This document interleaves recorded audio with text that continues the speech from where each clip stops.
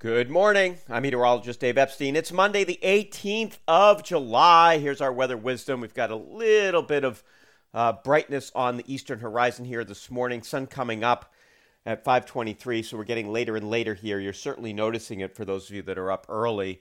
I had to put the lights on this morning to get up. Not fun. I do like those early sunrises. Anyway, we'll have a lot of clouds around for today. Could be a couple of showers or thunderstorms later on this afternoon. Most of us are going to miss this. If you go west of 495, you will see a few of them. Temperatures generally about 78 to 84. It'll be coolest further west because the clouds will be thickest there and they'll have a better chance for showers. It'll be warmest east. Of course, that's where the drought is worst as well. Tonight, any showers or storms come to an end around midnight. You could see a strong gusty storm. It's not out of the question. We're going to stay in the low to mid 70s and it remains humid. Tomorrow, clouds to start the day. It should be mostly cloudy around this time, but I think the sun comes out pretty quickly. We go 90 to 95 in the afternoon with a westerly wind. That's going to dry things out quite a bit if there was rain, with that wind being around out of the west. And then we'll have clear skies for Tuesday night. We're back down into the lower 70s.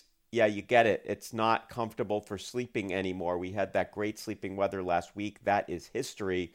We're not going to see anything like that for a while. Temperatures are going to be way above average at night after being fairly comfortable here for much of the first half of the summer. Now, as we go into the second half of the summer, it does look more humid and it looks hotter. So we go 90 Tuesday, we go into the mid-90s Wednesday, and mid to maybe upper 90s on Thursday. Could be a pop-up storm later on in the afternoon, one of those gusty thunderstorms. But again, it's just one of those sunny days where you look to the west and you see a storm, but most of us miss it.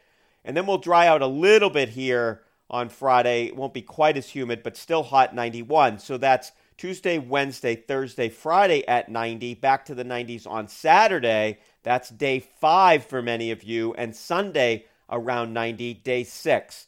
So it's the potential here for 6 days of 90-degree weather away from the coastline. It's always a little bit of a crapshoot here to see whether or not, Logan gets a sea breeze and they get interrupted, and so you don't end up with a heat wave. But, most of you that don't live at beaches or live within, literally 500 yards of the water are going to experience 90-degree weather here starting Tuesday and lasting into the upcoming weekend. Yeah, we haven't seen this yet, but here we go. And because of the drought, and we haven't seen a lot of heat, things don't look that bad. But boy, we're going to start to see a lot of drooping plants here by the end of the week. Have a great morning, everybody.